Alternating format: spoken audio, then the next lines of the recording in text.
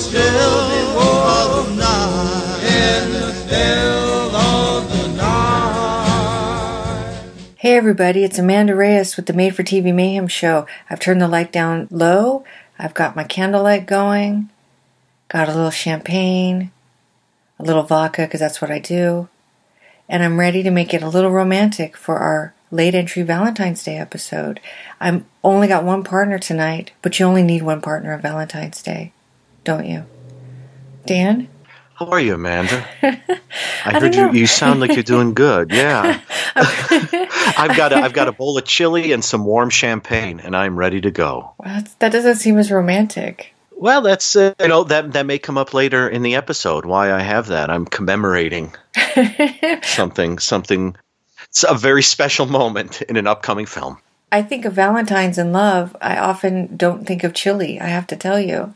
You know what? I wouldn't recommend chili on Valentine's Day, to be honest. Go for something calmer than that. A nice salad. How about that? Have a nice salad pasta and a glass of wine. Pasta. Everybody has pasta. Yes, exactly. Yep. You know why? Because every man gets it in their head that they're going to make the Valentine's Day dinner, and then 80% of the men out there are like, oh my God, I don't cook. And then they're like, what can I do? And it's like, well, I could make SpaghettiOs, or I could class it up a bit with a little just regular pasta, right? I thought you were going to say class it up a bit and do the SpaghettiOs with the meatballs in them. Ooh, but I'm a vegetarian.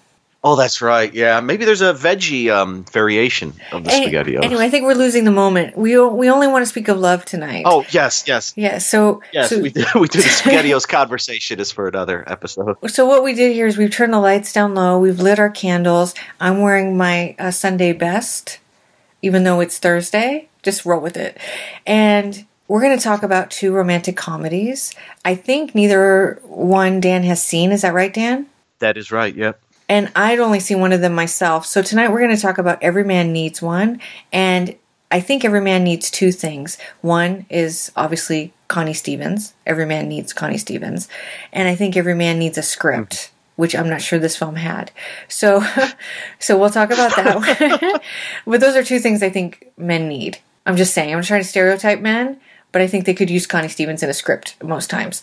And then our second movie is called More Than Friends, which starred Penny Marshall and Rob Reiner.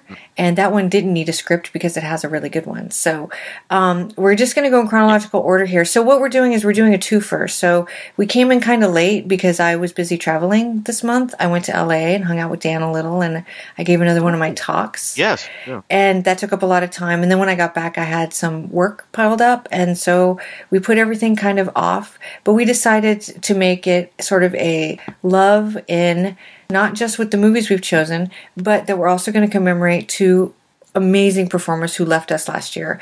And that would be Ken Berry and Penny Marshall. So that's how this double feature came to be. So before we get into the movie itself, I just want to give you a little background on Ken Berry. So we're doing Every Man Needs One first. It came out in 1972. We're doing this chronologically. So let me just tell you a teeny tiny bit about Ken Berry, who had this amazing life. So Ken Berry, when he was young, he idolized Gene Kelly and Fred Astaire, became very interested in dancing at the age of 12. 15, he began to tap, and he actually won a local competition, which led to touring in Europe and the United States. He served in the military afterwards, and then he was offered work or to do screen tests in major studios. He landed some kind of contract with Universal, which was great because part of the contract was that you take dancing and acting classes, so he really got to hone his craft during that time. In 1956, he actually opened up for Abbott and Costello in Las Vegas, and he played Caesar Palace in the 70s with Dick Van Dyke and Andy Griffith, which must have been absolutely amazing.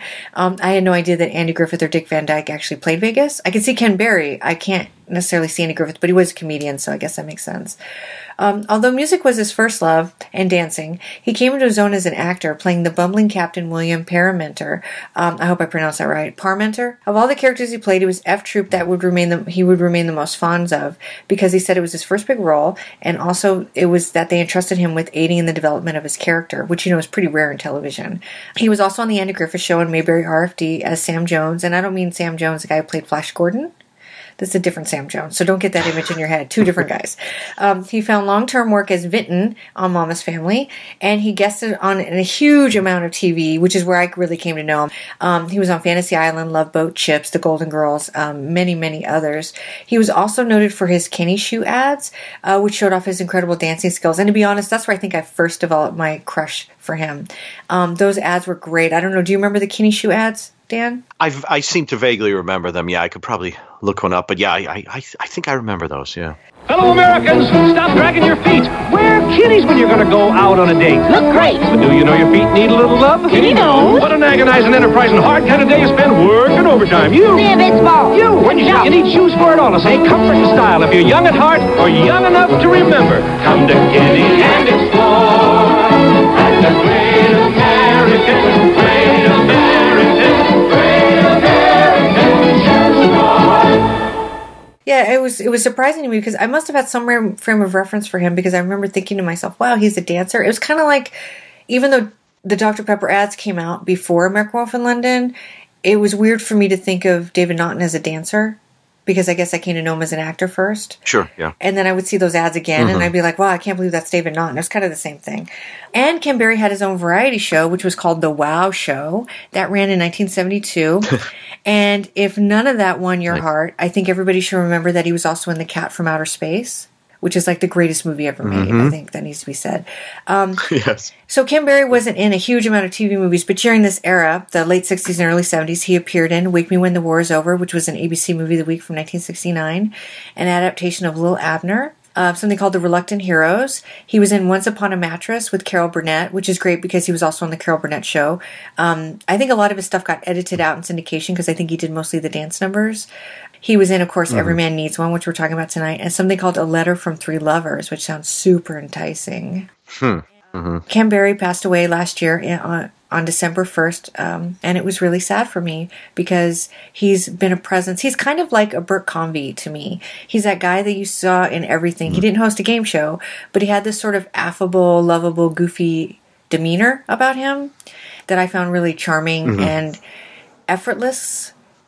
He just felt so natural in whatever he was doing and likable. Likable, I think, is the big word there. And, do you guys remember he was in that pilot episode of the Brady Bunch? Do you remember that, Dan, where he adopted the 3 kids? Oh, yeah, with the kids. Yep, right near the end of the run, yeah. 5th season, yeah. Yeah, he did that, and he was a perfect choice for that. And that was like a semi-progressive thing because there was like an Asian kid, a black kid, and a white kid. Do you remember that? He was going to just adopt the white kid, and he had the 2 best friends. Yes. And so Ken Berry and the actress playing his wife, who's I can't remember now off the top of my head, decided to adopt all 3 kids. And so it was supposed to be like sort of it's kind of interesting because Brady Bunch was progressive in its own way because it was about extended families and the face of the family was changing in the 70s. But I won't go into that. That's for my lecture, I guess. But anyway, so Ken Berry did all of that and more. And he was incredible. I think his last TV appearance, though, was pretty far back. I think he really enjoyed his retirement and had been sort of out of work on his own accord for many, many years, and he was greatly missed, and he's greatly missed now. So I think we should just get into the film. Dan, do you want to go ahead and tell us what Every Man Needs One is about? If you can figure it out, that is. I'm not going to go too crazy on it. I'm going to keep it as simple-ish as I can. Did you just say simple-licious? Simple. I'm going to keep this simple-licious. I think that's my new description. Or difficultery. That'll be when it gets really complex. Okay. Complexity. But this one's going to be kept simple-licious. It's the story of David Chase, the man who created The Sopranos. No, I'm kidding, of course. This is David Chase, an architect. And we actually first see him on a motorcycle. And when we see him on the motorcycle, it looks like he's going to be cool, but he can't ride a motorcycle very well. And he's a little bit he's a little dopey. But he's kind of a swing bachelor-y kind of guy. He has a great house by the beach in Los Angeles. He has a secretary named Nancy who is endowed with all the secretarial things you'd imagine in 1972. He has a mother who wishes that he was married and who keeps bringing up a gal named Louise Lathrop, I believe is her name, who he was engaged to years ago, like 15 years ago or something like that. But David doesn't care about that. He's a swinging guy. He's got a waterbed. Nancy, the secretary, comes in and spends lunch at times with him, if you know what I mean. That would be delicious. No, delicious. Bubblicious? No, I'm just trying to come up with new words, and I'm going to stop. Hashtag me too. Just keep going. Yeah, sorry, everybody. So he pulls around with the secretary at lunch, and he has an architect who works for him, played by Henry Gibson. His name is Walt, and Walt has what I guess we would call now IBS. He's always talking about getting sick. Ha ha! How funny. It's pretty hilarious. And David makes like mobile homes. Recreational vehicle parks or something, I believe he calls them. And he is about to see an architect named E.L. Walden, whose resume he really likes, and he's going to hire E.L. until it turns out E.L. is Beth Walden. Uh-oh, E.L.'s a woman. How can a woman be an architect? What do they know about building anything?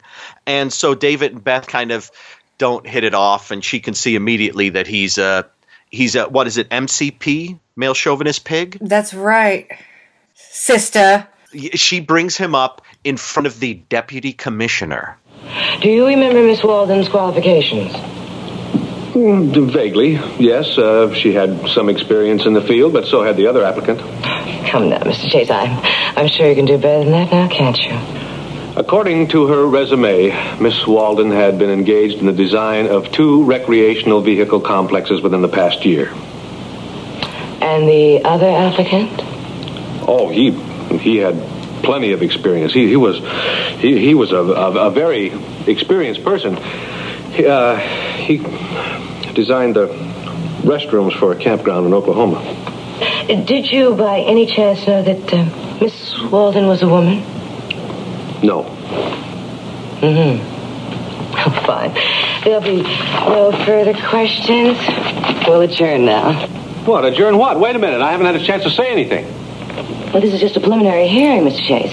Our purpose is to decide whether or not there are sufficient grounds to warrant a court action by the Fair Employment Practices Commission. Well, are there? Well, I can't say, but you'll receive a written determination within 48 hours. But off the record, Mr. Chase, and without disclosing my official recommendation, I'd be most happy to tell you what I think. And what I think, Mother, is that you are one lame turkey. And if the commission don't get you, I will personally advise the sister here how to nail your rear end for every penny you got. You getting the picture, sugar? Turkey. Wow, that's the deputy commissioner for you. I'm a little unsure what exactly she's the deputy commissioner of. Of jive turkeyness, man. Of being just calling out jive turkeys. That's is right, what it is. Calling out jive turkeys. That pays $20,000 a year. And you get your own office and your own coffee maker. So David has to hire Beth for 30 days. And so Beth kind of shows up, and Beth drives an RV, and she shows up early in the morning when David's still asleep on his waterbed, and she takes over part of his office because it's the only place she says she can have room to move around in. And she basically spends quite some time going against sort of every way that he works and kind of annoying him.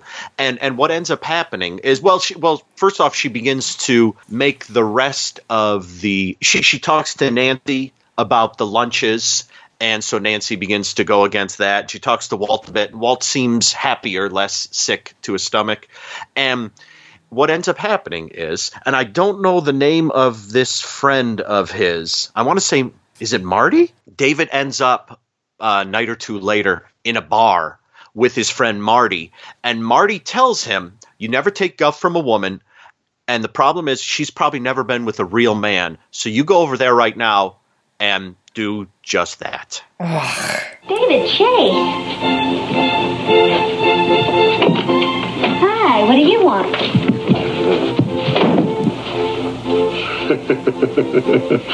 What do I want? It's not what I want. It's what you want. David. Oh, you're drunk. Huh? Oh. I am a man. a real man. Yeah, well, you smell more like a real goat. Yeah. Now, that is guff, see? Guff. And I don't take guff. David, you're making a real fool out of yourself. Just sit down. What are you doing here? I am here because I am a real man. And I am going to make a real woman out of you. What are you talking about? I said I am going to make a real woman out of you. I know what you said. I just don't know what you mean. What it means is... what it means... I forgot what it means. The goat won't take guff, but he also can't hold his liquor. Yes, no, not at all. And that little evening doesn't actually stop Beth from leaving the firm. She comes back the next day, and oddly enough, her and David, they end up stranded in the middle of nowhere in her RV, and they spend the night together. And they have sex a few times after eating chili and warm champagne, which just made me a little nauseous. That's right. And what ends up happening is Beth treats it very much like, hey, we were together. It was biology. We had some fun. But David's starting to fall for her. And then they sort of begin to hang out, and they have a romantic montage together. And they begin to fall in love until, David's mother calls. Louise Lathrop, his fiancée for, I believe, 3 years, who he never slept with, is divorced and wants to see him. Oh, boy. No, thank you. I'm drinking. Well, it's gold. I mean, they always tell you that, but, whatever it is, it's very good stuff. It really... Hey, wait a minute. Maybe you don't. Oh, I do, sure. Sometimes. I have, but not much. Well, David, you live in California. Doesn't everybody turn on in California? Huh? Yeah, I guess so. Oh, right, I get it. It's still booze and the four freshmen. What? You remember our days, David? When we used to get drunk and listen to the four freshmen and hope our mothers wouldn't notice the fur balls on our Angora sweaters. Now it's Creedence Clearwater and Acapulco Gold, and there's no such thing as Angora sweaters. No. Or mothers. No. I think I'll wrap it up there, because what happens is Beth insists that David sleep with Louise to see what that's like. And Beth and David end up having an argument, and Beth ends up storming out and going to spend a weekend at Mammoth, a ski resort, with a guy named Bob Rasmussen. That's right. She's with Bob, and David's with Beth. Beth's with Bob, and David's with Louise. And will our couple get back together? Will they fall in love? I'm not going to say. Will they ever finish that RV thing they're doing? I'm not going to say right now. But you can probably guess where it might be going. And I just realized that Walt, his friend, or Marty, his friend, who tells him, to take care of Beth because she's never had a real man, is played by the director Jerry Paris. That's right. And I'll stop there. That's right. So neither one of us had ever seen this movie before. It turns out it's quite rare, which is surprising in a way. But I was curious to check it out because I thought the idea of seeing Ken Berry and Connie Stevens in the same room together would be amazing. And it was. But I'll go first here. So I like this movie a lot, but I think it's all over the map. What I like about it is, and in some ways it's, without giving too much away about the next film, both films are really about just two people hanging out together in rooms. And not a lot of other stuff happens. It's very dialogue driven. And that's fine. I think they did a really good job. And here's where I think they excelled at it. If you watch the movie, if anybody out there watched along or if they get a chance to see it, notice that there's constant movement between the two actors. Like when they're in a room together, they're never just sitting somewhere talking. One of them's standing up and walking across the room. One of them's going to get a sandwich. There's constant activity, which kind of keeps the pace going, which I think is really well done.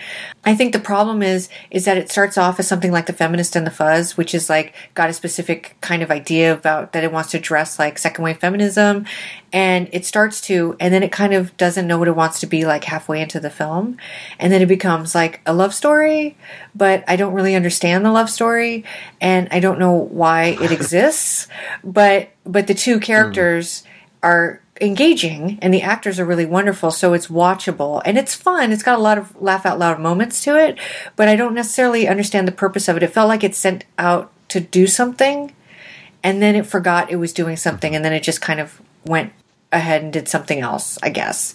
And so it was kind of confusing, I think, in a way. Not that you can't follow the story, it's just it's unfulfilled, I think, is what happened. And also, we lose track of, like, Henry Gibson and Carol Wayne, the secretary and the guy who works there. They just disappear. So, like, when Carol Wayne, and I can't remember her character's name now, but when the secretary starts to get more sort of empowered. Nancy. Yeah, because of Connie Stevens' character, you think it's going to lead to something, right? Like, bigger for her. Because she's kind of like this dopey blonde, or ditzy, I guess is the right word, ditzy blonde, who's basically just letting her boss have his way with her without any kind of hope of it ever going anywhere. And then you think it's going to go somewhere with her personally, like she's going to go on this journey where she breaks off from him, and she does. But then that's it. Like, you don't really see anything else with her. She just disappears. So, like, characters come and go, and they don't necessarily make sense why they're there. And so it's a really strange film for me. But I think as just a 74-minute comedy, it's got a lot of really great light touches to it. It's breezy. It's super breezy. I think the actors are great. I think Ken Berry looks amazing. And he's perfectly adorable in this. And even though he plays kind of a louse, I think he loosens up on his sort of idea of what a woman should be really quickly. So that's kind of nice. So, and also that scene I played, that sort of rapey, he really like lets go of that I'm going to make you a woman thing real fast. So, like, he's not a jerk at all, I think. I think he's got jerky qualities, but he also evolves as the film progresses, which is kind of nice. So there's nothing unlikable about the film. It's just, I think it's just not structured very well, or it loses its ideas partway into it. But it's a good 74 minutes, I think. What do you think, Dan? You hit on most of the thoughts I had on it. I didn't think it was particularly funny.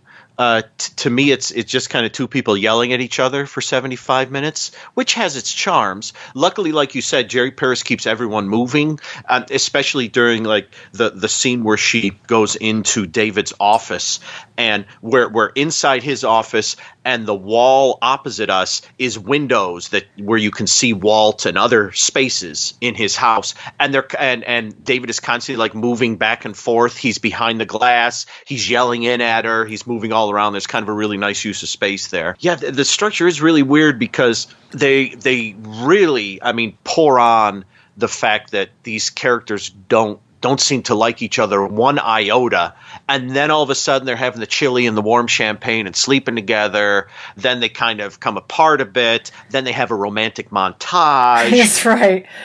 And then Beth is saying, well, you should sleep with Louise and see what that's like. And I kept feeling like there were moments when I thought, okay, I think I get what's going on. But there were other moments where I thought, okay, there's something very 1972-ish maybe about this, where I'm not quite understanding the way this works. Because I get they're arguing, and then they fall in love. But there are just a few moments where there are leaps, like from the arguing, and then he goes out on his motorcycle, crashes his motorcycle, then a few minutes later they're sleeping together. There are certain leaps where it's like it feels like bits are missing, like maybe it was supposed to be longer or something, or maybe they're like, well, they're going to sleep together, so why include all that middle bit? Yeah, why?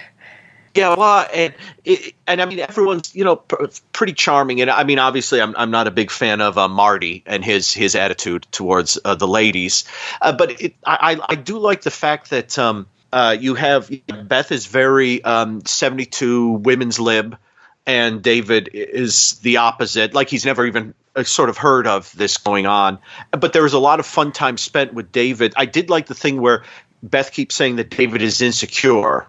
And then there hits a point where they confess their love to one another and they both become insecure. And she says something like, oh, isn't it great just, hearing two insecure people talk or something like that. And I thought that was really nice.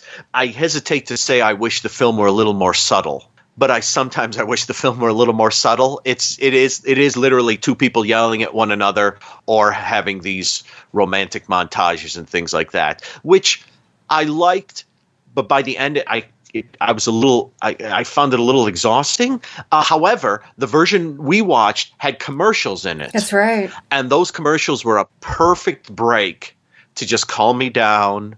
And I could take some breaths and then I could carry on. Those were from Vegas. Yes, those are Vegas. Those are great ones. I love the lady with the red hair who talked about furniture. Or what did she talk about? I forget. It was like 2/3 of the way in. I was like, I really like her. And then there were a lot of commercials about the lottery. Which is weird because I don't think that you can have a lottery in Vegas because it's a gambling town. And I don't think that they have lotteries. I think a lottery is a separate thing. Okay. So yeah, because I remember something where they kept flashing amounts like $900,000 lottery winner, da-da-da-da-da. And I was like, what is this? Yeah, it was like a booklet you could buy to win lotteries. Yes. I called the number. It ain't working anymore. So I think overall it's worth watching. I didn't love it, but it's definitely worth a viewing. Everyone's really good in it. It kept me amused, although somewhat exhausted. And like you said, the structure is really odd. It keeps feeling like it's going to be about something, and then it's suddenly somewhere else. And then it's over here, and then it's over there. And then the end is a madcap sort of chase thing, sort of. And it's like, okay, well, I guess it was almost like someone wrote a regular romantic comedy without any of the women's lib stuff or the insecure male stuff. And then someone else came in and said, no, we need to have this. And they kind of grafted that onto it. It's not bad, but I think it's worth a viewing. Not a favorite of mine, though. Yeah, no, I do want to point out, though, that Louise, played by Louise Sorel, this was my favorite performance of hers by far. Now, I've talked about her briefly in the Mazes and Monsters episode. She played Chris Makepeace's mom. Do you remember the lady that was always changing the interiors of the... Oh, yeah. And she drives me nuts, yep. Normally, the actress. And, I mean, seriously nuts. And I don't like to disparage any actor, but she's one actress I just have no patience for. And she is so good in this as the girlfriend who likes to smoke pot and is kind of into being divorced and like just kind of enjoying her life and thinks that she has a chance with David again. And she's really good in the part. I just think she did a really good job. She looks lovely. She's wearing this great funky outfit, this like brown like bodysuit thing, I think, with this like bell bottomy and whatever. She's looking super cool in it. And she was a highlight for me, and that's saying something because I normally don't like her, and I think that that's a testament to the actors dealing with what they had. Because I feel like everybody's kind of at the top of their game, even though the script kind of isn't. And I think that's really great. I think that everybody came in and they were like, let's just do what we can. And that's no offense to Carl Kleinschmidt's script. I'm sure he's a wonderful man. But I think Jerry Paris saw that at least it needed movement. Like he understood the pacing was going to be off if he didn't keep the actors moving. And so you can tell that there was a lot of thought in putting it together in terms of how it would look at the end. It's just that maybe it could have had a couple more rewrites, or somebody could have sat Carl down and said, look, Carl, parts of this are not working. Calm down. Here's a cigar, Carl. Yes. Let's just sit with us for a minute. I gotta tell you, there's problems, Carl. Yes. There's some problems. Yeah, this is all. This is all the But I told Jerry he could play Marty. Yeah, we know, but there's still, this is all over the place. Yeah. Yeah, we need some help here. And it's.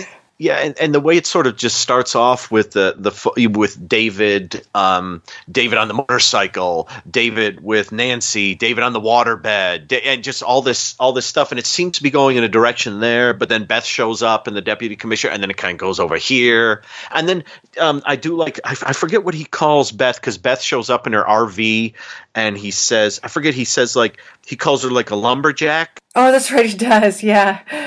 Yeah, he says, "What with your suits and your RV and your lumberjack clothes?" And I think, closet lumber. She's a closet lumberjack. Okay, I think I get you. Yep. Yeah. So, and it's interesting because Nancy Walker is only on the phone. She plays the mom, and she's only got like 2 phone calls in the movie. But one thing I wanted to mention briefly was that David Chase's office is his house. and it's incredible. Yes. It's an incredible house. It's right there on the beach somewhere. It's gorgeous. And I think it is interesting what you say, because when he comes in on the motorcycle, you get this definite idea that he's kind of this good-looking but goofy guy that doesn't kind of understand himself yet. But then when he's in the apartment working, he's like a stud. So it's like, it's conflicting what the character's doing. It just doesn't make a lot of sense. What we're both saying is, this does not make any sense, but it's got really great actors who are doing their best to make it watchable. And they do a pretty good job at it. Another example is that the insecure thing. The thing when he's clearly not insecure with his secretary, and he doesn't seem to be insecure with the business he's doing.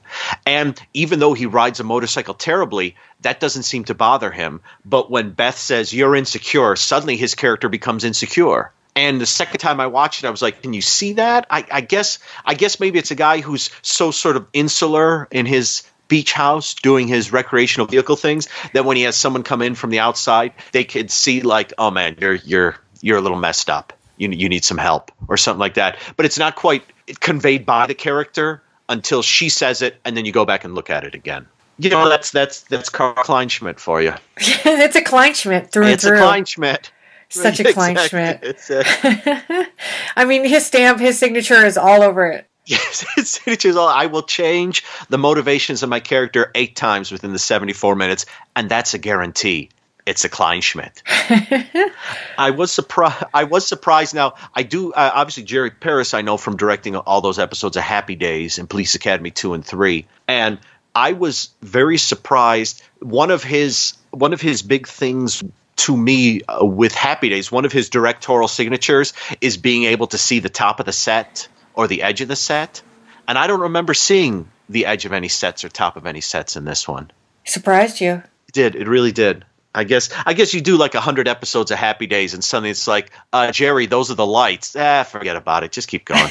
Nobody's looking. He stopped caring about hair and fashion, so why not? True. That's Marty. That's a Paris. That really is kind of, and he produced it too. Oh, I didn't realize that. He's acting, producing, directing, along with Aaron Spelling and Leonard Goldberg. Yes, yeah.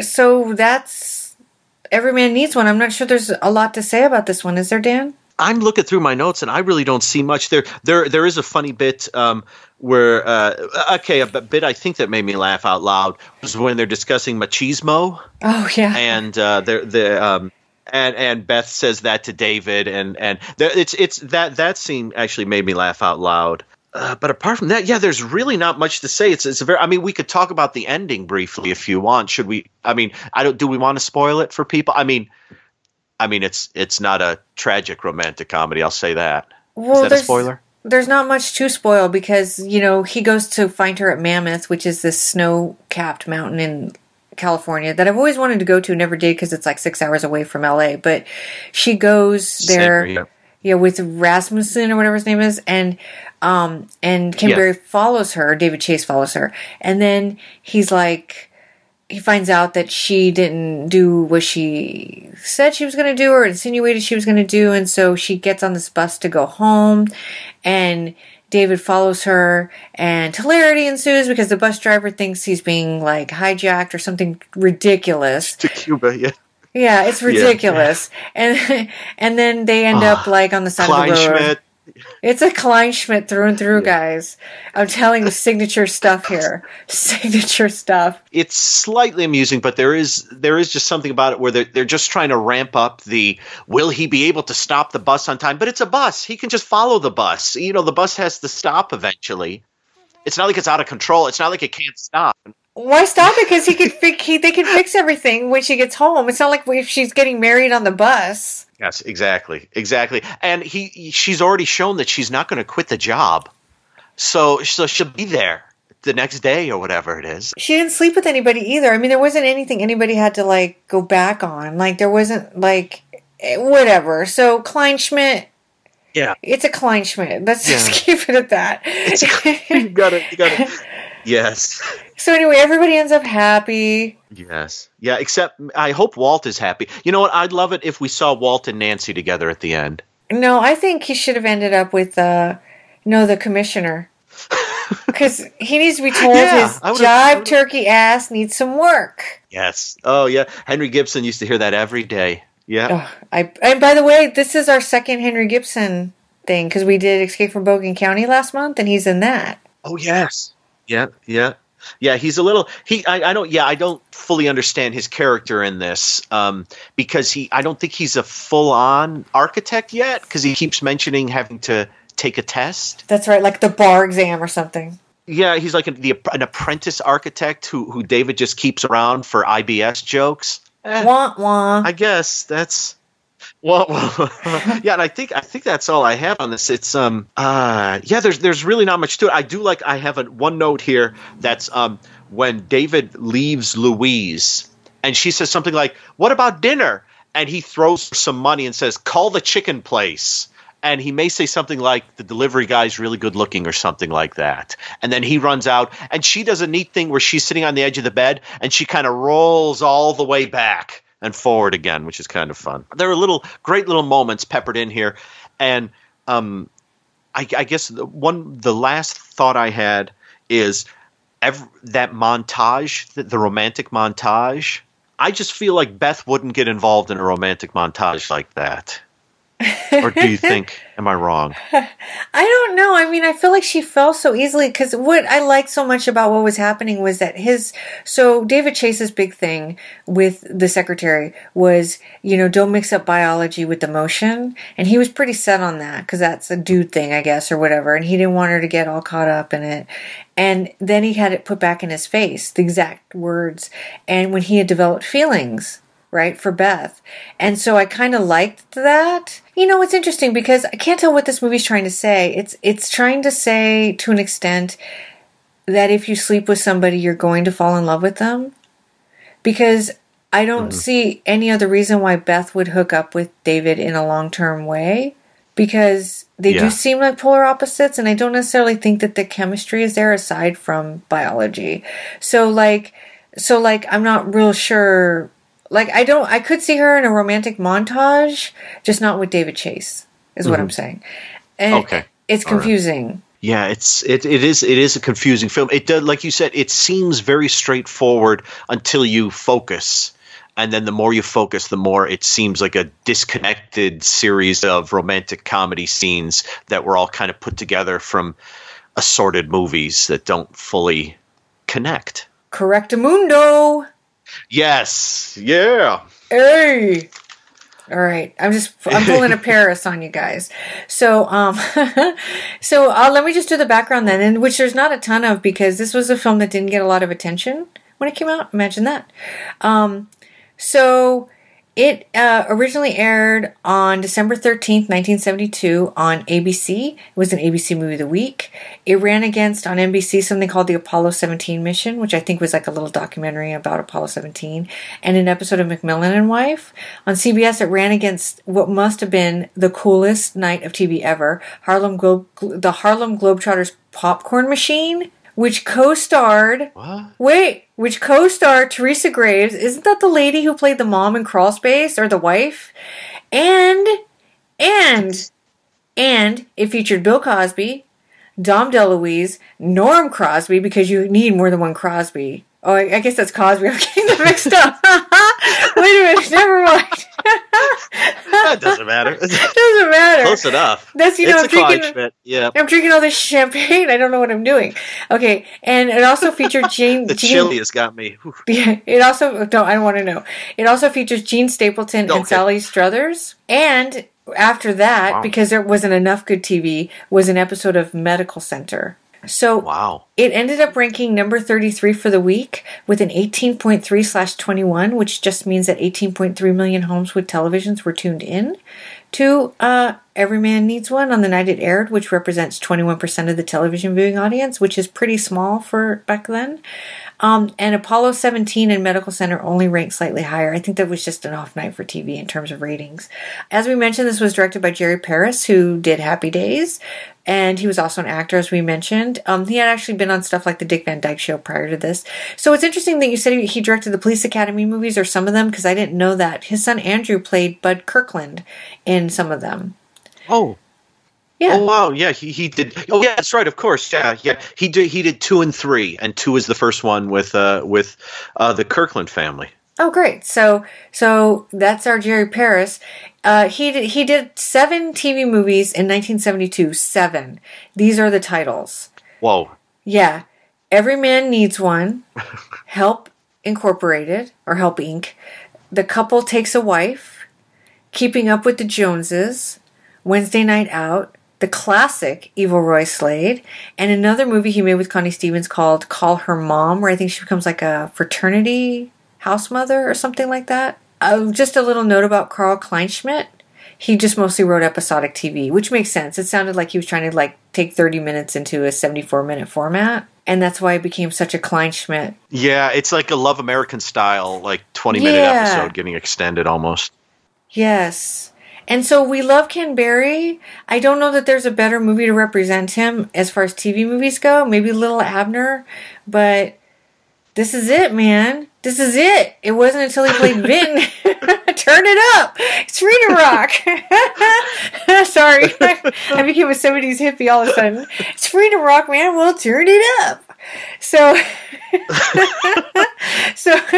Ken Berry, this is what you get, man. So... Anyway, it wasn't until Mama's Family that we really saw the depth of his talent. I think we could all agree on that. Yes. Not F Troop.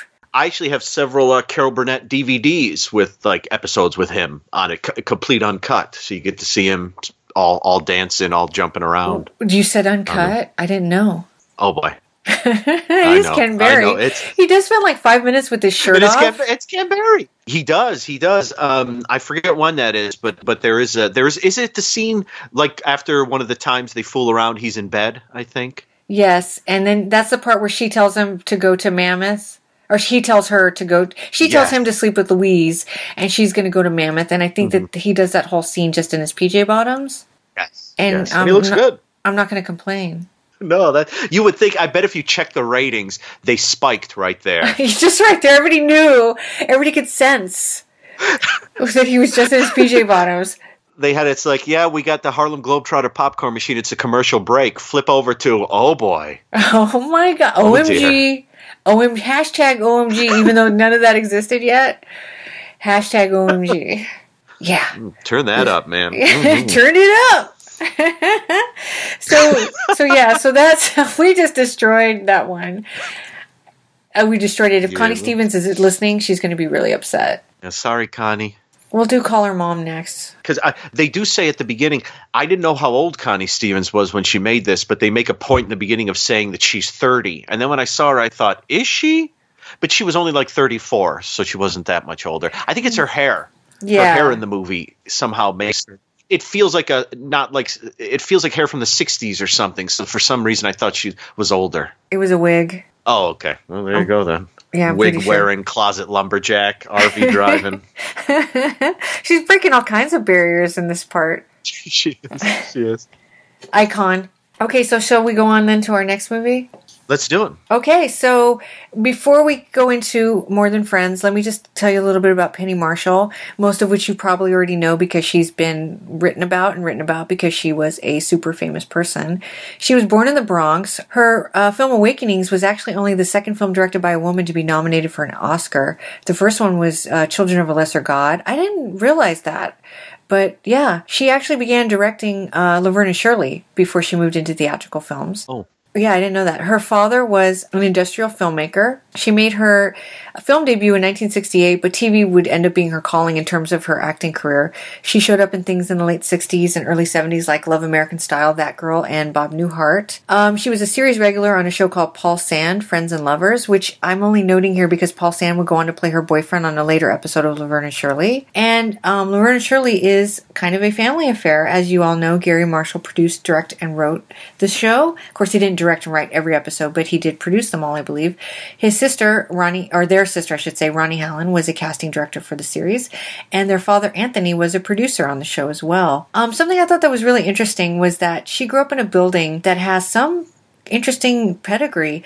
The building she grew up in was actually also the childhood home of Neil Simon, Patty Chayefsky, Calvin Klein, and Ralph Lauren. Holy moly. Yeah, true story. And Robert Klein grew up in the same neighborhood as her, too. So that's a lot of street cred right there for the Bronx or wherever it was I said she was born. She married Rob Reiner in 1971, and he would go on to adopt her daughter from a previous marriage. She had some rough spots early on in her career. She did a shampoo ad with Farrah Fawcett. Lucy, let me borrow your shampoo. What a roommate. Can't you ever buy your own stuff? Well, Lucy, I'm not exactly dressed to go to the store right now. How convenient. Head and shoulders. I know it really works against your dandruff, but what about my gorgeous hair? Your gorgeous hair will love it. You know, it is the best-selling shampoo in America. Best-selling dandruff shampoo, you mean? Best-selling shampoo of any kind. Because it hates your dandruff, but it also loves your hair. I use it regularly. Well, smells okay. Some kind of lather, too. Know what I think? You think you look adorable. Not just that, hon. I think your shampoo did a terrific sexy number on my hair. I love it. I'm glad. Now you could buy the Head and Shoulders. We're out. Okay, can I borrow some money? Farrah Fawcett's character was called the pretty girl, and Marsha was called the homely girl, which really upset her. So Fawcett changed in the little stand-in placard to say plain girl as a way to make things a little better. But I mean, it's better than homely, but it's still not great. And disparaging, because I actually think Penny Marshall is a really beautiful woman. She's just different. Yeah. She supposedly auditioned for the role of Witchy Poo, which blows my mind if that's true. She made the jump to working heavily as a director in theatricals when her friend Whoopi Goldberg asked her to direct Jumping Jack Flash, which I don't think I knew she directed, and I don't know why I didn't know that. Her directing career is legendary. She did Big, A League of Their Own, and of course Awakenings, and those are just some of the films she made, but those are loved by so many. Awakenings is amazing, but that's not a movie you want to see more than once. It's so heart-wrenching. But the first two that I mentioned, Big and A League of Their Own, are iconic. Here's a quote from Penny Marshall about what she thinks makes a good film. She said, quote, "I like something that tells a story or tells me something I didn't know. It should have humor in it or it should have heart. And if it doesn't, I'll make it have heart." So that's kind of how she approached her directing. The Washington Post said something about her. I'm just going to read about 2 paragraphs from this article they wrote about her that I thought was really interesting. So, setting aside the fact that she literally played a character called Liberation Lady in the forgotten 1971 TV movie The Feminist and the Fuzz, also with Farrah Fawcett, or that she visited the feminist bookstore in Portlandia, perhaps the most feminist character she ever portrayed is her most popular, Laverne DeFazio.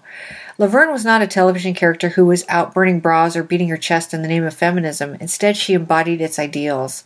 The show was about 2 women who roomed together and worked as bottle cappers on the production line of a fake Shots brewery. The sitcom shared a certain DNA with the Mary Tyler Moore Show, which preceded it by 6 years, but it had one especially significant difference.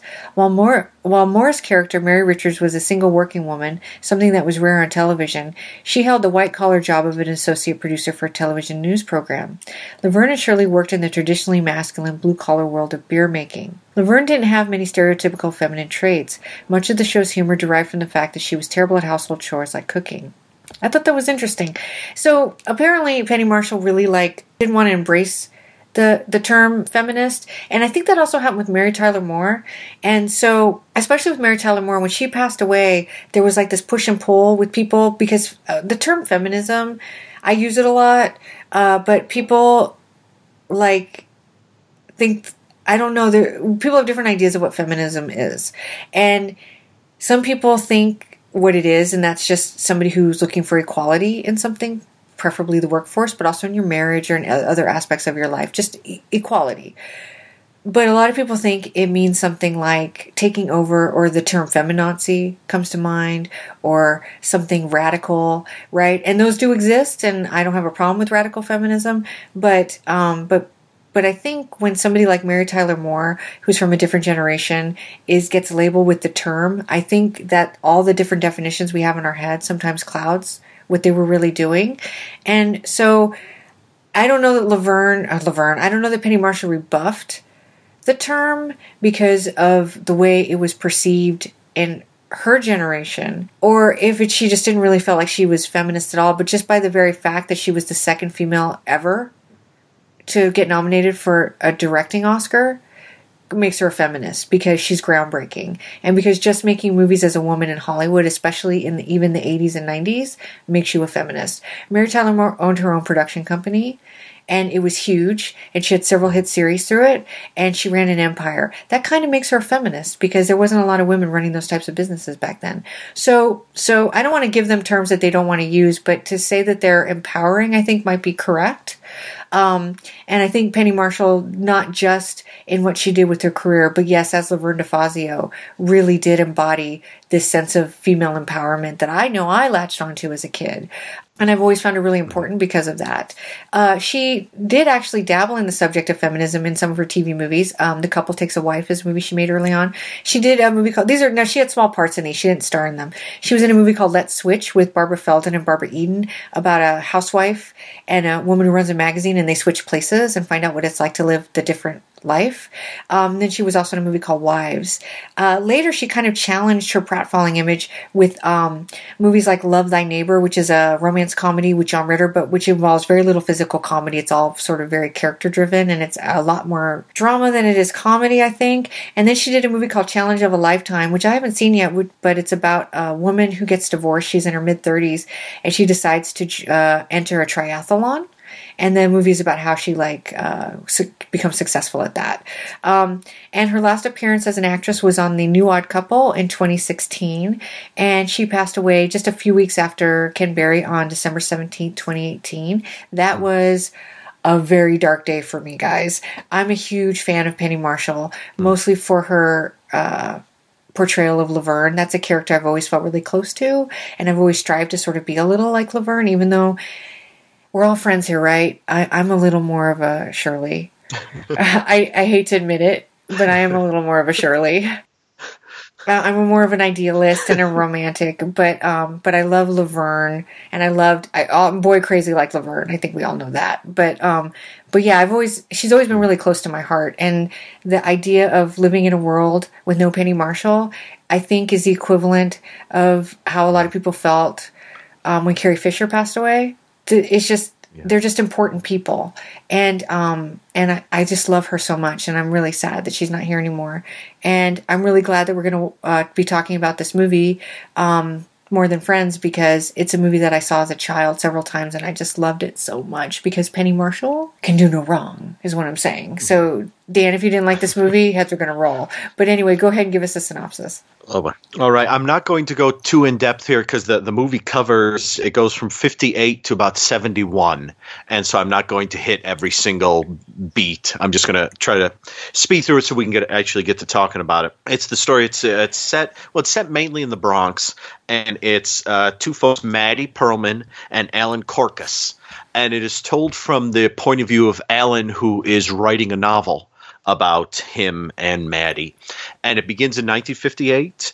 It actually begins with them. I don't know. I believe they're leaving their prom, or it's some sort of big school thing. They're graduating, class of 58 from James Monroe High School. And they're actually walking down the street singing In the Still of the Night together. And they wind up at a party where they kind of stand around awkwardly as everyone makes out. And they profess themselves to be great friends. But when Alan says, hey, do you want to make out? Maddie's kind of, all right. And they go to a bedroom together, and it doesn't go that well. And she reveals that Alan isn't very sexy and that her standard of sexiness is Yul Brynner.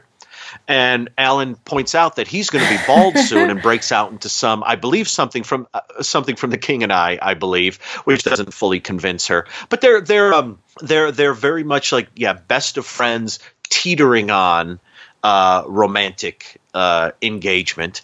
And then we meet after that. We meet Maddie's mother, who we learn that Maddie wants to be an actress, and Maddie's mother is sort of the standard. No, you don't want to be an actress. You want to go to school. You want to get a job. You want to get married. You want to do this. She's constantly belittling her daughter. I think she's only in 2 scenes, but they are heavy on the belittling. And then we cut a little bit later to college, and we get some great stuff where Maddie is she's going to her first audition, and she's changed her name from Maddie Perlman to Madeline Peru. Although she forgets that when she's actually up on the stage. And the director is Howard Hessman, and he kind of is interested in, I guess, her talent and her a little bit, and puts her in this really pretentious play. And there's this great scene where Alan, who is he's Rob Reiner, he's very sort of straight-laced, it talks to Maddie about the play, and then they end up meeting up with Mr. Howard Hessman. Maddie, you were terrific this evening, really. Oh, you really think so? Oh, yes, you definitely have that je ne sais quoi. Oh, Avery, I'd like you to meet my friend Alan Corcus. Alan, this is Avery Salmonella. Alan Avery. Hello. Hi, how are you? Fine. You have a ring in your ear. Yes. Did you enjoy the play? I didn't understand it. You must be very shallow. We're trying to show man's inhumanity to man. See the oppression of the capitalistic society on the working man. In essence, we have here the existential proletariat. Oh, is that what it meant? Yes. Then I didn't like it. Well, you're wrong. Maddie, I trust we'll see you at the opening night celebration at my loft this evening. Oh, Avery, I wouldn't miss that for anything in the world. So wonderful to meet you, Alvin. Alan. Close enough. Bye. See you later. That's actually such a good. I didn't want to laugh because I was playing the soundbite, but it's so funny. Howard Hessman's so good. Everybody is so good in this movie. Yeah, I forgot the fact that his name is Avery Salmonella. That's right. Well, there you go. That's all you need to know. And like I said, I'm not going to go into every event, but sort of the next big one is that Maddie is interested in Avery, but Maddie's a virgin and Avery isn't interested. So Maddie and Alan have this wonderfully awkward scene where they go to a motel together for an hour and they end up talking a bit. And eventually, they end up having sex. But Maddie ends up sort of after that point going away, and she gets, I forget if she goes to LA at that point or whether she just gets an acting job in the area, but he doesn't see her for some time and he becomes a school teacher teaching English. He wants to write the great American novel, as we all do, but he's kind of given up on that and he's teaching English. And then one day, after having not seen her for a few years, I would say, from his hair loss, she shows up and she's at in the principal's office. Alan? Maddie! What are you doing here in the principal's office? I was bad. I don't believe it! Maddie Perlman! I saw you on TV yesterday! Oh, I was terrible. I was gonna call you, and now you're here. What a coincidence. Maddie, can you wait a few minutes? I'm in the middle of my last class. I'll be back in about 20 minutes, okay? Sure. I don't believe it. I can't get over it. Maddie Perlman. Maddie Perlman! Hey, everybody! This is Maddie Perlman! We're all friends! We lost our virginities together.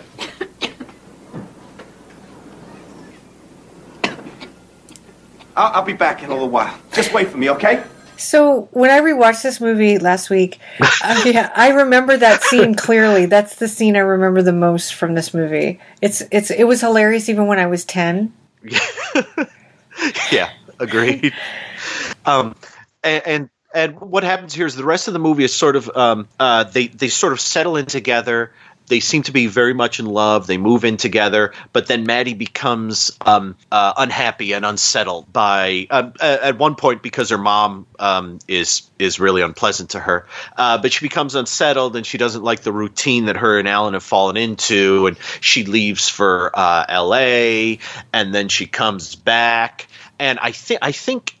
She leaves for quite some time, and then when she comes back, I believe that's the time when she comes back with a story about meeting Terry Christopher, who's played by Michael McKean, and it's Michael McKean with the beautiful long blonde hair singing.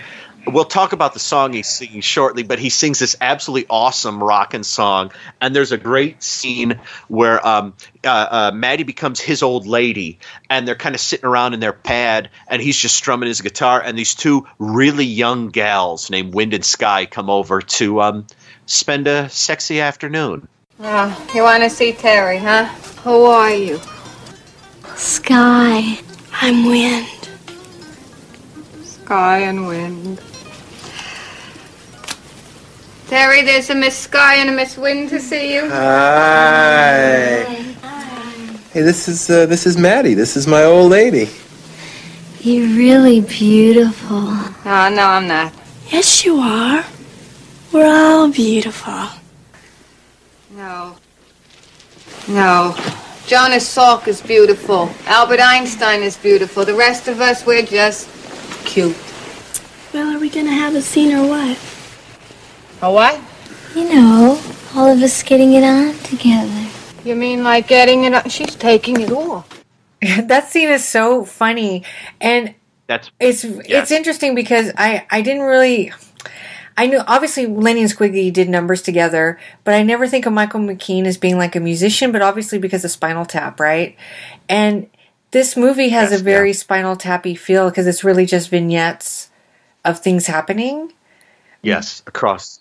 Yes. Yeah, instead of a tour, it's across a life. Yeah, and it's really amazing the way they put it together. But I was going to tell you about one of the girls, and now I can't remember if it's Wind or Sky, but the blonde. Did you recognize her, Dan? I feel like I did, but you better tell me. Okay, that is Babs from Bad Ronald, the youngest daughter. Oh, of course. Oh, right. Yes. Yeah. Wow. She grew up. Yeah. She grew up. She sure did. She sure did. Sky or wind, it doesn't matter. They're both fantastic. Wow. So the rest of the movie is just it's a series of scenes with sort of her coming back into his life and leaving again and going to LA. She gets a job on I think it's a sitcom called Three Girls in the Sky, where she plays a wacky stewardess and she's going to get married and he's writing his novel. And then it all sort of ends on a bridge, very much with Maddie wanting to be with him and him not being convinced, and he's got his novel there, and just a lovely scene on the bridge, which we'll probably ruin it shortly, but I didn't know whether they were going to stay together or not at that moment. But I'll just leave it there and we can chat about More Than Friends. You know, you're so right about that, because I hadn't seen this since I was a kid, so I couldn't remember if they ended up together or not. And when it gets to the end, I'm definitely like, is it going to happen or isn't it? Because they've had so many ups and downs and breakups and get backs togethers that it was hard to really predict where this film was going to go, which is really great because so many romantic comedies, you know how it's going to end, you know? And so the end isn't the most important thing, but here it's actually a little suspenseful what's going to happen. And I thought that was kind of impressive in terms of the writing.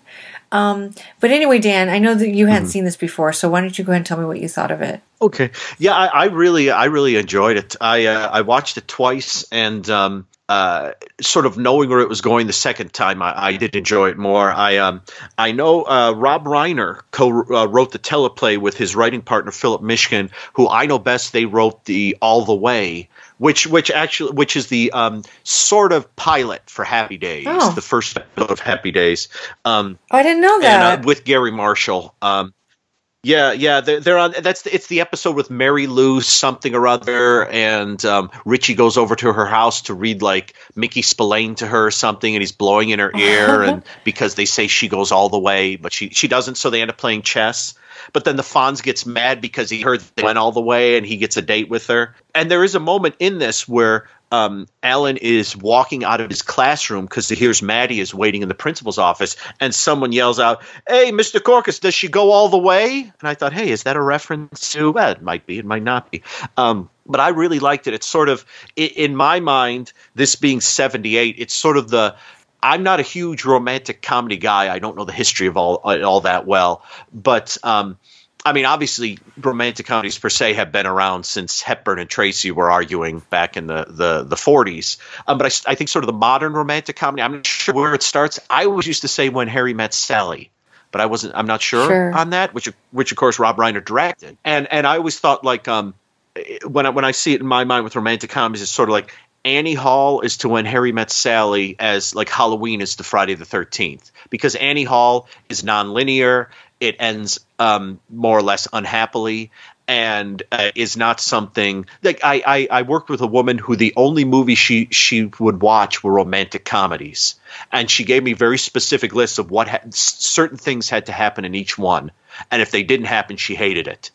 And she asked me about Annie Hall, and I said, "Oh yeah, it's quite good if you like romantic comedies. I don't know if you'll love this one because it doesn't hit all those points.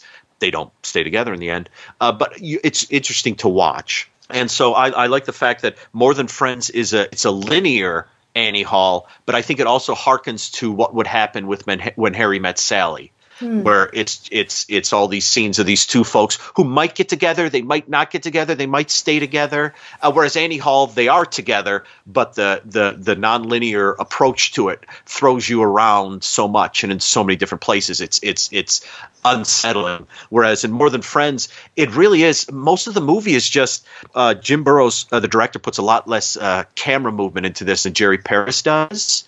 Jerry Paris is almost like, okay, it's a Kleinschmidt, so I have to overdo it on moving the camera around. But there is camera stuff and there is movement and stuff, but a lot of the great scenes in this are just sort of setting the camera down and letting Penny Marshall and Rob Reiner just act and just do their thing. And I just found it delightful. And the vignettes are great and the moments are great. And there's a couple like heart-wrenching bits. You know, the looks on Rob Reiner's face on occasion just breaks my heart. And then the final moment where Penny Marshall is, I won't say exactly what she says to Alan, but there's a moment right at the end where they make the big decision to stay or go, where she's just looking at him and she says something to him. And I teared up. I thought it was really lovely. And the final, more or less, line from Alan as it's all over and they're kind of, the camera's pulling back and the two of them are walking away. The final line is just like, perfect. Or I think it's the final line, but it's just perfect. So I think it's really delightful. And if you like romantic comedies, this is sort of in between what they used to be and kind of what they are now. But it's a little smarter, I think, maybe than a lot of the ones I've seen.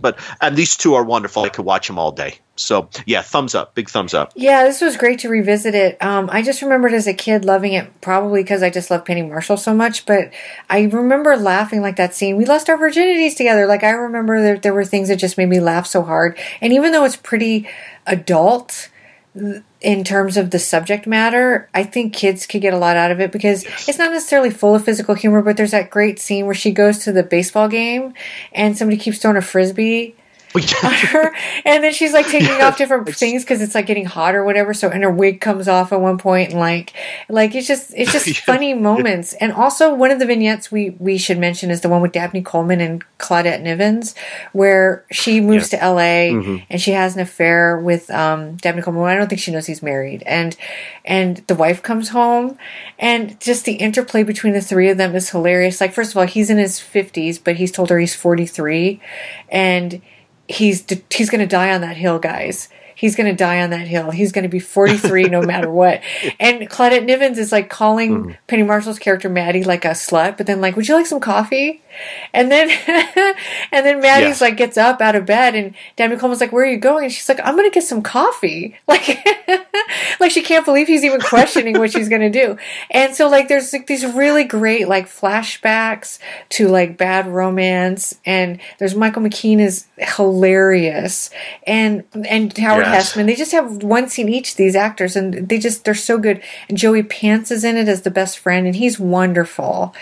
Yeah. It's just, the cast is so good, and it's such a likable film. It's just like, you like the characters. When they're awkward, you're uncomfortable, you can feel. Like, even though they're like 30 playing 17-year-olds, you don't really question it like you would a lot of other movies. It's like, it's so natural in terms of the acting and the way they were with each other. Obviously they had real chemistry because they were a real life couple at this point.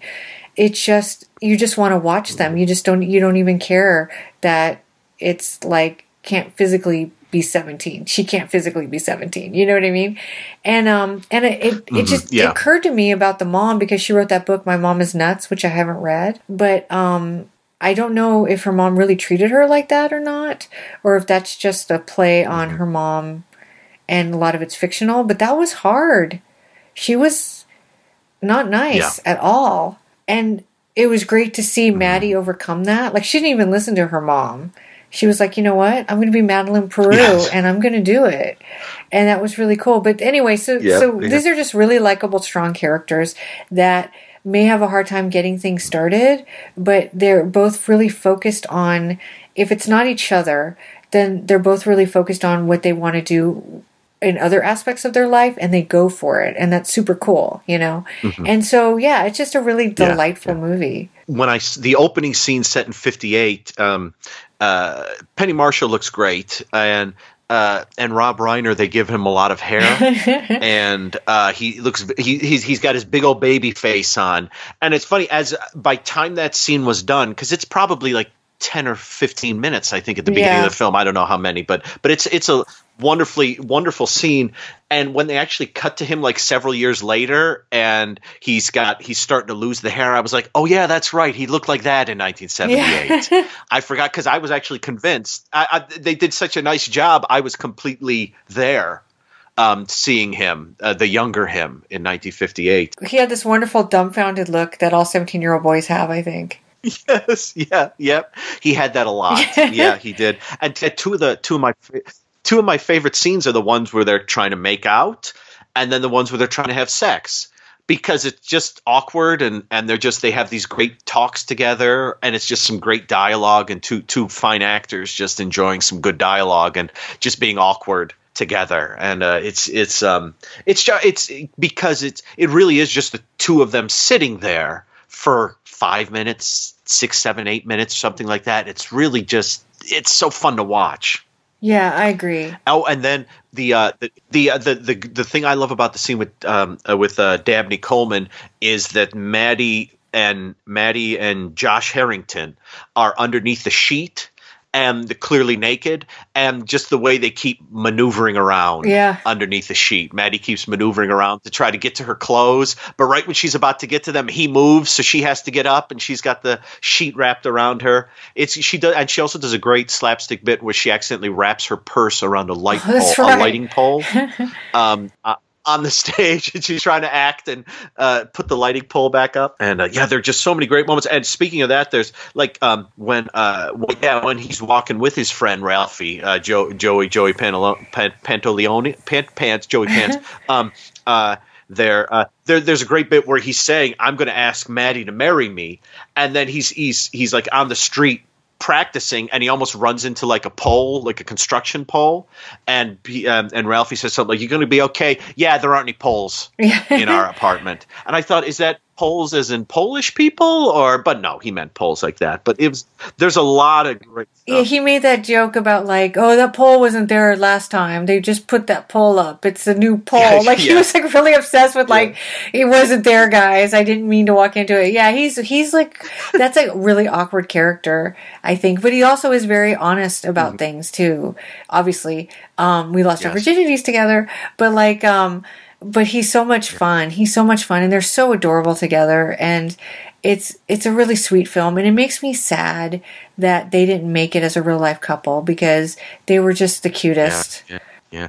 I think around this time was one of the times when I could have been a year or so before, when because Penny Marshall was on Battle of the Network Stars twice, 3 times, I forget. And in one of them, when they do the little vignette where they do the celebrity profile, they go to her and Rob Reiner's new house, and the house is still being built, but Rob Reiner and Penny Marshall walk us through the house. This is our beautiful kitchen.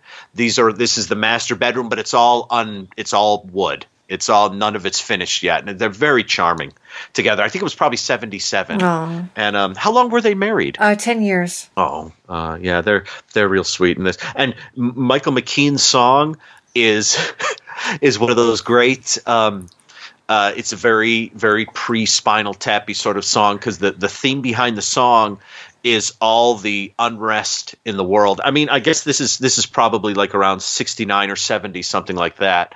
And it's all the unrest in the world with everybody, all the unrest. But he doesn't care, because they're over there. And basically the theme of the song is, as long as those people who are having troubles don't get near me, I'm just fine. Which is a perfect sort of Spinal Tap song, which could have been a sort of, protesty folk song, but is the opposite of it. It was really awesome. Yeah, it's interesting. I never think about Michael McKean and Rob Reiner's relationship, but they must have gotten along really well, because they did this and Spinal Tap. And I just never think of them together. I guess it's because you don't see Rob Reiner in Spinal Tap, so you're not really thinking about it. But yeah, they made quite the duo. And I guess the trio, because obviously Lenny and Laverne, I mean, I can't be the only one who secretly wanted them to get together. Yes, of course. Of course. Yeah, Lenny just needs to clean himself up a bit. I Yeah, guess. like there was no hope for Squiggy, but Lenny, yeah. he had a future. Yeah, he did. I'd love to see. What happened to Lenny? Did they do that in the final episode? Did they do like a Animal House type thing where they said Lenny 20 years later? No, I don't think so. Works for Apple. Oh, that's too bad. And two, this was around the time of when Lenny and Squiggy did their album. Yes. Where they did, what is it? The Lenny and the Squig Tones, yep. I think, which is a pretty funny album, and the backing band is more or less Spinal Tap, which is cool. Christopher Guest is there, and I forget if Harry Shearer is there. He might not be, but Christopher Guest is definitely there. So cool. Yeah, it's kind of an interesting little club there. I guess I never really think about, but they all played so well off each other. Yeah, I was really charmed by this, and I do love the fact that I said it's linear. It's not completely linear because, like, the scene with Michael McKean happens a few months before she tells it. Same with the Dabney Coleman story, so it does hop around in time a bit. And I like the fact too that Alan is very insecure and looks dumbfounded a lot, and always seems to be like he's going to propose to Maddie after how many years. The exact moment when she gets called up to star in Three Girls in the Sky and she's moving immediately to L.A. You know, he's just in the wrong place at the wrong time until he finishes his novel. Yeah. Then sort of the moment, which is only like the last 10 minutes, but the moment he finishes his novel, he has kind of a self-assuredness to him because Maddie immediately calls up when he's done with the novel saying, hey, I'm back in town. You know, do you want to meet? And he's like, I don't know, Maddie. I don't know. I don't think that's a good idea. And he seems much more assured of himself than he ever has been. And I guess it's finishing that novel. You get that out of you. And I could say, having written some novels, the moment when he finishes typing and he pulls the last page out and sets it down on the pile, it's great because I recognize that I'm done thing, which is not you jump up and down and scream and yell. You're just like, oh, thank God. All right. You just let me put it in a binder and show it to someone. Whew, because it's exhausting. So why don't you tell us about the end, Dan? So the ending is, so she does go out to Hollywood and she's a star in this Three Girls in the Sky, and she's going to marry the producer who doesn't wear socks. That really bothers Alan and his pal Ralphie. But in the end, as soon as Alan finishes his novel, Maddie is back in the Bronx somewhere. Or is she in Brooklyn? I forget. She's somewhere in there. And she says, come on down. I'd like to see you. She actually says, I've found some great graffiti for us to read. And he says, I don't think so. And she says, well, it's more or less like, if I'm not there in 45 minutes, I'm not going to be there. And right when she's about to leave, he shows up and they have a discussion. And he shows her the book. And the book is about them. And at the end of the book, she says, so do they get together? And he says, no, she marries like a successful producer or something like that. And she's, well, you know, why don't they get together? Because those characters wouldn't get together. And the moment that teared me up was and I'm going to forget, I should have written down the exact wording of it, but it's more or less she says, you know, like we should be together. You know, if you don't love me and you don't think that, look me in the eyes and tell me. Just look me in the eyes. And he's kind of looking her in the eyes, and it just it just broke my heart. And it just they're together, and it ends, and they're walking away. And I forget, I didn't write down the words, but the narration says something like, I'm going to get it wrong. Oh, do you remember what the final narration was? I'm going to get it wrong. Why don't you just paraphrase it? Is it? It's like if you're thinking that I'm going to say that her and I lived happily ever after. Well, you're right. Or something like that. Or it's the opposite of that. No, I forget, but that's what he says. Yeah, it's just a really lovely... Okay, that's what he says. Okay. Yeah, it's because he says, because they're walking away, it's just like, if you think I'm going to tell you that Maddie and I lived happily ever after, well, you're right. And it's just a lovely moment, and it's real sweet, and it kind of affirms all the craziness that they've been through in the past 15-ish years or so, and you hope that they will stay together. If it ends in 71 when they got married, we know how this ends. But it doesn't end that way at this point. No. So when it was made in 78, they're still together. So we can hold that close. Oh, yes. so good, but I don't know if there's much left to say about it. It's one of those, I think it is on DVD, so I think people should maybe see it. Oh, is it? I think it is. I think it is. And I think people should see it. And I think of a lot of the TV movies we talked about, I think this is one that people who maybe don't have a flair for TV movies might get something out of it because of the powerhouse actors. And we're also dealing with two powerhouse filmmakers making a movie together. So it's a little different than TV movies were at that stage of the 70s. It's got a different feel to it. Yeah, definitely. So, definitely. Yeah, it does have a very different feel, yeah. So I recommend everybody see it. And also, Dabney Coleman is the most palest guy ever. From like the shoulders down, like his face is tan, but the rest of him is really pale and it's almost distracting. And and everybody should see it. And also, I love Claudette Nivens, who plays his wife, and it was really great to see her do comedy because I think I've seen her more in dramas. She was on like Melrose Place, and she was on. She's in that TV movie, The Possessed, I think is the name of it. It would have been a year or so before this, which is like a Exorcist ripoff with Joan Hackett, and which is really good. I don't want to say a ripoff like it's bad, but this was fun to watch her sort of play the super glamorous, really funny character. Everybody's great in it, and also Joey Pants. Joey Pants, I know from The Final Terror. Yes. You know what I mean? I know he's done other things like The Matrix, but I always think of him in The Final Terror. And it's funny to see what a range he has an actor, and he's completely adorable in this. Yeah. He's just such a sweetheart, and he's a good buddy, and like everybody's super likable. Even Dabney Coleman, who's a philanderer, is hilarious. I love that he wants to, and I keep using that phrase, but he's going to die on that hill about his age. And yes, I feel you, Dabney. I feel you. I know what that's like. So, but anyway, there's just some really funny moments in it. Yeah. I think the one of the things that always that I kept thinking of, and I wrote down several times, I wrote the word billowing. Oh, yeah. Because during the second scene with Maddie's mom, when Maddie is saying that she's going to do her thing, she's going to go out there, you see, like, not only do you see her on Three Girls in the Sky being wacky, but you also see, like, in a toilet bowl commercial where they won't let her say the word toilet. But the mom says something like, you're never going to be in one of those commercials where you run down a beach and your hair is billowing behind you. Your hair doesn't billow. And she keeps throughout that, when she meets Wind and Sky and they say how great her hair is, she says, no, it doesn't billow. Yeah. And there's this, and I never really thought of Penny Marshall's hair as billowing, but I don't think it needs to. No. Some folks' hair needs to billow. And not all do. No. But this is loaded with, there are a lot of great lines in it. A lot of funny moments. There's a funny fortune cookie scene. Yeah. I won't say what it is, but there's a scene where they read fortune cookies, which is very funny. And there is the great moment where Maddie is reading through, like, I guess she's checking for auditions and stuff, and she's looking at Variety and something, and she's complaining that her career isn't going anywhere. And she says, "I'm not going anywhere here. I'm not. What is it, Boffo or?" What is it, I think she said Boffo or Boffo, something? yeah. Oh, yeah, I'm not Boffo or something else. I'm Stinko. And he goes, no, you're not Stinko. And it's just the way they say these lines, just these wonderfully silly lines. Like when he's talking to Howard Hessman, then I didn't like it. Just the delivery of these lines. They're so much fun. And then you do get several montages in there, like moving into their apartment together. It's cute, yeah.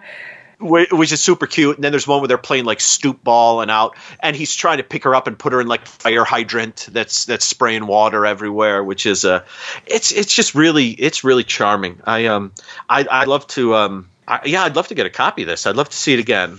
And but yeah, thank you for picking this one. I don't think I'd ever heard of this, and I didn't know what it was until I sat down 2 days ago to watch it. And I'm watching because it starts off with pictures and Rob Reiner's voice, and I thought, is that Rob Reiner's voice? Is that Penny Marshall? Like little baby Penny Marshall? What? Yeah, she looks exactly the same. You'll know her the moment you see her. Yeah. But yeah, this was delightful. Yeah, this was one that just played on our local channel all the time, and I used to watch it with my dad, and we loved it. But for years, I couldn't remember the name of it. I just knew that Penny Marshall and Rob Reiner had made a movie, and I don't even think I knew that they were actually a couple when I saw it. It wasn't until later that someone told me that. And so periodically, like through the years, I would say, God, what was that movie with Penny Marshall and Rob Reiner? And then I'd get on IMDb, oh yeah, I need to see that again.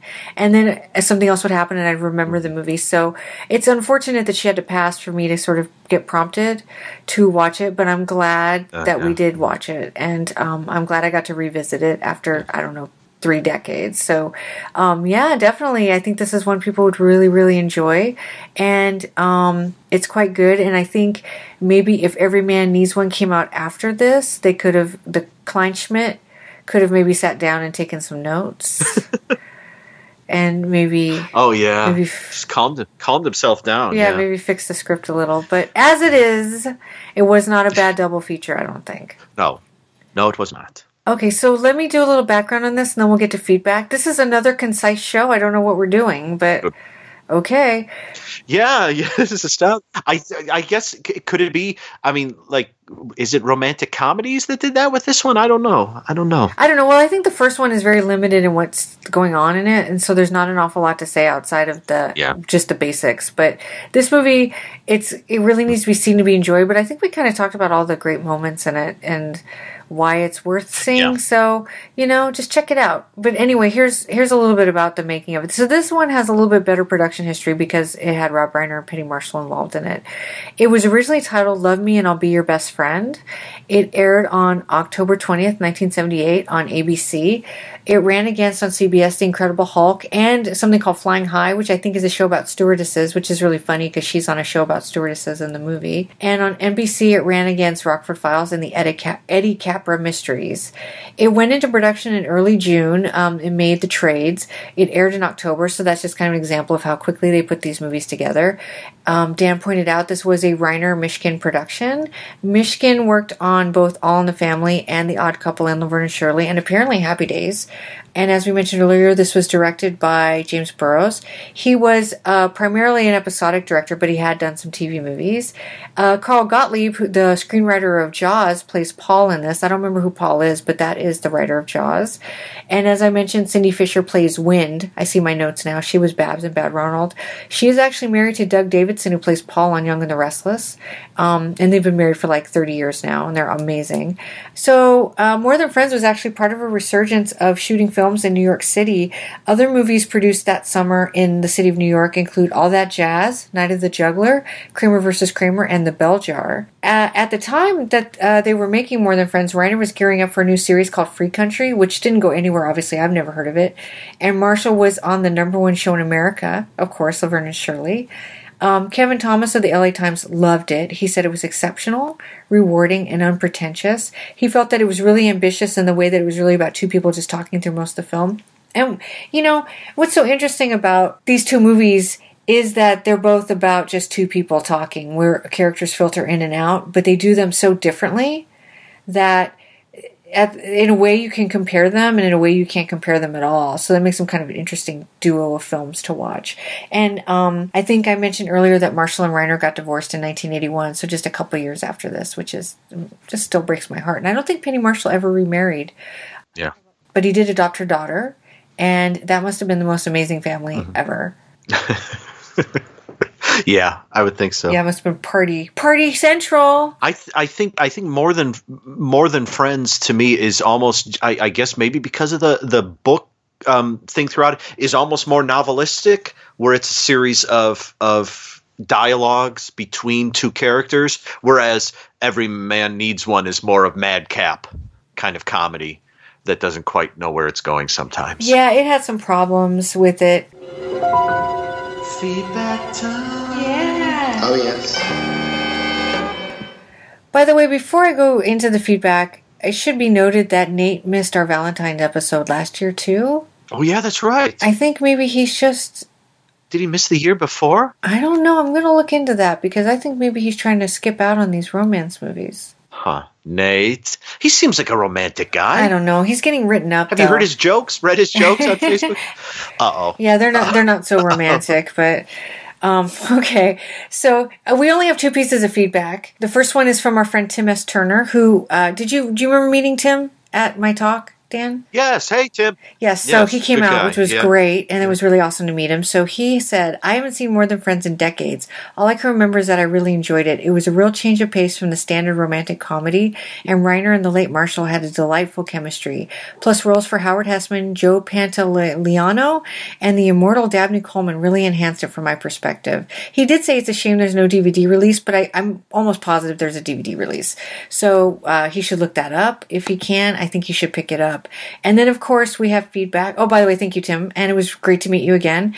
And let's do some feedback from our good friend, Adam Gordon. Adam Gordon here. And for the movies that I didn't catch in time last month, I had seen Escape from Bogan County when it first aired. But the only thing I remembered was Jaclyn Smith. Upon reviewing, it functioned as a bit of a country musical with plenty of small-town corruption and a secondary theme of insane sexual obsession. My interpretation differed from yours in that I felt that Ambler felt an entitlement of sexual ownership over Maggie. Furthermore, I thought, given the way that the ending was shot, with the panorama of the county being superimposed by Maggie's photo while Ambler shot himself, that Ambler regretted losing possession of Maggie more than losing his county or going to jail. It was ironic when you mentioned that the county should have been named Bowman's County, because I have to say that for the first half of the movie, I thought the surname that was being said was Bogan, not Bowman. It was hard to miss the China Lake murders the first time around, because it got repeated on USA just about as much as the Shawshank Redemption was on TNT. The film wanted to portray a battle of wits, but it played out as a one-sided affair, the story of an arrogant cop and his trail of mistakes. I had the feeling that as soon as the entrancing Nancy Everhard came on the screen, that the movie would end in a damsel-in-distress scenario, and it didn't disappoint. I'm not too familiar with Michael Parks' career, other than his being typecast in Desert Road theme material. He did seem to look down and mumble his way through both pictures. Given the recent passing of Penny Marshall, More Than Friends feels as much as an historic time capsule, especially of 70s New York, as it does a TV movie. Frankly, given their real-life relationship, which broke up soon after this film was made, it was impossible, despite the excellent performances, to see the characters on the screen, rather than Marshall and Reiner themselves. It seems as though in our culture that comedy is the only way to express how difficult it is to find someone special, and to get out of your own head long enough to realize that. Every Man Needs One sounded interesting. Connie Stevens versus Ken Barry in a battle of the sexes, although I suspect that the male chauvinism probably wears out fast in 2019. But this film is super rare. I was only able to find it on a couple of pirate, overly expensive, will burn you a DVD off of a VHS websites, so admittedly I had to take a pass. One other comment about the upcoming Trapcast. I may poke a little fun at you on Twitter about Charlie Siebert, Amanda, but I've always been on the quote-unquote wrong side of my attractions too. Kate Jackson, Shelley Hack, hell, even Cynthia Stevenson in The Player. So I feel your pain. Thanks again, Amanda.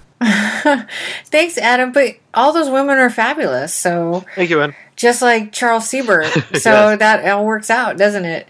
Yeah, thank you so much. Thank you for sending in some feedback for the last group of films that we watched. Yeah, it was interesting what you said about sexual ownership with Jaclyn Smith, and I think there's something to be said for that, for sure.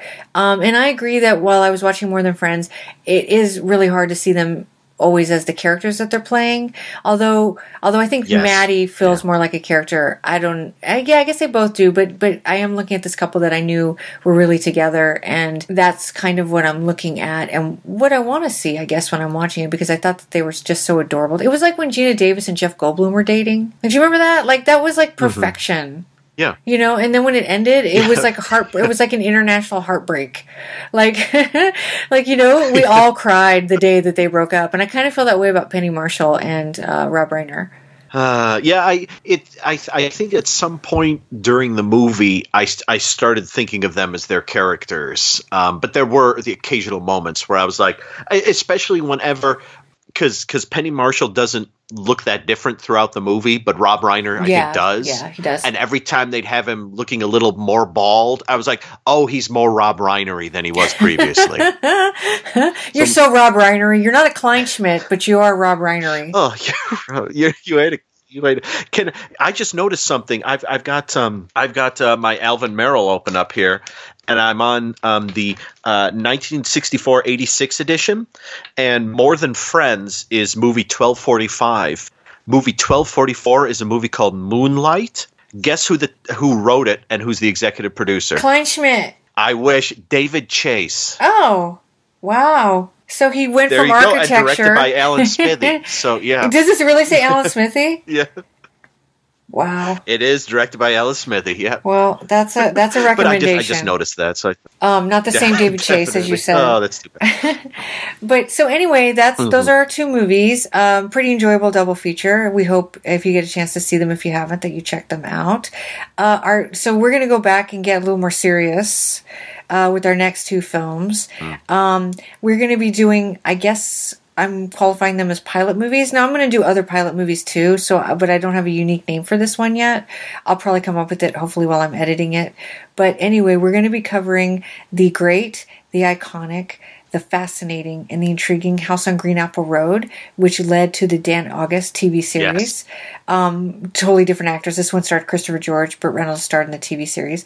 And we're also going to watch the second Harry O pilot, Smile Jenny, You're Dead, with David Jansen and Andrea Marcovici. And Zalman King, by the way, is in it.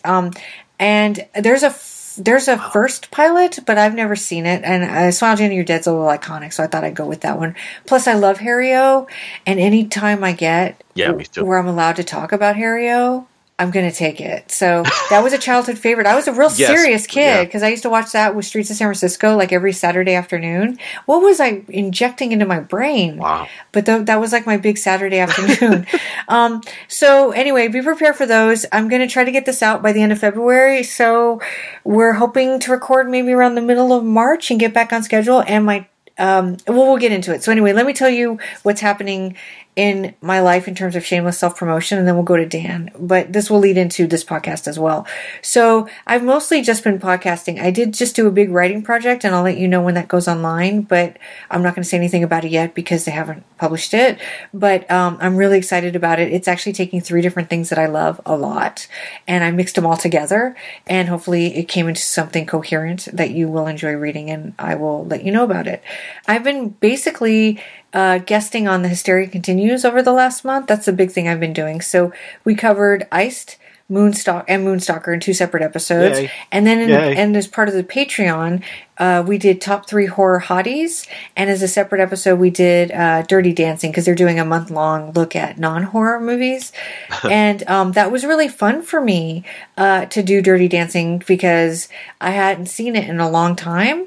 I love it, and it was really great to sort of reconnect with that movie. Now I remember all the things about it that I love, and Patrick Swayze's a god. And the top 3 horror hotties probably went off the charts because I started remembering all these. Like when I was making the list, I could like only think of 5 actors, right? And I was like, oh, I must like other guys. I must. And then as we were doing the show, I was like, oh, that's right. I'm totally in love with these 5,000 other guys. So I tried to like throw them in there where I could. And it was really fun for me to do. And I think people enjoyed it that have listened to it so far. So, but the big news is after this episode comes out, probably not before, there will be an episode of my Trapcast, which is my Trapper John podcast. Hooray! Yeah, I've been prepping. The problem is that I don't want to take all of the things that I've learned about the show and just vomit it out in the first episode. So I'm just trying to figure out what it should be and where I want to exactly go because I've never done a solo cast before. So I'm just really working on that. But everything's been done in terms of the research. And I've watched the episode a couple times now. And I'm ready to give my heart and soul to Dr. Riverside. Yes. I'm ready. Nice. And maybe one day Charles Siebert will grace me with his love. We'll find out. But anyway, so keep an eye out for that. And that's really all I have going on right now. Dan? Eventually Super Train is, well, I think by the time you hear this, 63 should be up. And 63 is covering Bourbon Street Beat, episode 19, with myself and Mitchell Hadley from It's About TV. I am covering episode 2 of The Last Precinct from 1986, Stephen J. Cannell, Frank Lupo show. And myself and our friend Amy the Conqueror are talking episode 2 of Erie, Indiana from 1991. And then I'm doing a 1 minute with European Zombies, which is covering Zombie Lake and Burial Ground minute by minute. I'm in the vicinity of episode 13. And what else is going on? My Henningverse book, I've got about 105 reviews of the 666 left to do. So I'm getting there. I've got over almost 600 pages written. That's a lot. but it's going to be edited down. So that's going good. And sort of because Amanda is working hard on the Trapcast, I finally started what I've been saying I was going to do for about 2.5 years. I've recorded the first episode of Rockin' All Week with You, the Happy Days podcast. It is recorded. It covers the Love American Style segment, Love in the TV Set, and the first 2 episodes all the way in the Lemon. It's a little lengthy, but it's the first episode, so it's going to be. But I need to still give it a good listen and make sure it's not horrible. I don't think it is. I think I brought a lot of energy to it, so I'm hoping to post that in the next few weeks or something, and hopefully do that. It'll be 2 episodes per show, and hopefully when I get to the non-Richie years, Amanda will join me for a few of those episodes. Oh yeah, fingers crossed. We shall be fun. It'll mainly be me on the other ones. Although, like, I could probably get Joanna to join for Christmas episodes, I would think. But mainly me. That'd be great. So that's what's going on here. Just hanging out, recording some things, trying to be good and have a nice life. Well, good. I hope it is nice. So let me tell you how to get in touch with us. If you would like to tell us about the upcoming movies we'll be covering, or the movies we've already covered, or things about TV movies you're interested in, you can look us up on Facebook at the Made for TV Mayhem Show. You can find us on Twitter at TV Mayhem Podcast. You can email us at tvmayhempodcast@gmail.com, or you can visit our website, tvmayhempodcast.wordpress.com. And thank you so much for listening. We're going to turn the lights back up. And I think we're done with love for now. Ooh, yeah, I think so. For now, we got, we're going to Greenapple Road. There ain't no love there, Jack. Oh, no, there's ain't not. No love there. Yeah, so we're going to hit the dark side next. But anyway, thanks so much. And we will let you know when our next episode's due. And this time I didn't give much time for feedback because I was traveling and I didn't really have a chance to maintain it. So, but thanks to everybody who listens and who comments and who likes us and who leaves reviews and blah, blah, blah. We really appreciate it. And we'll see you next time. Bye-bye, guys. Bye. Oh, the stretchers are stretching. Even the doctors are retching. And the children are catching cold.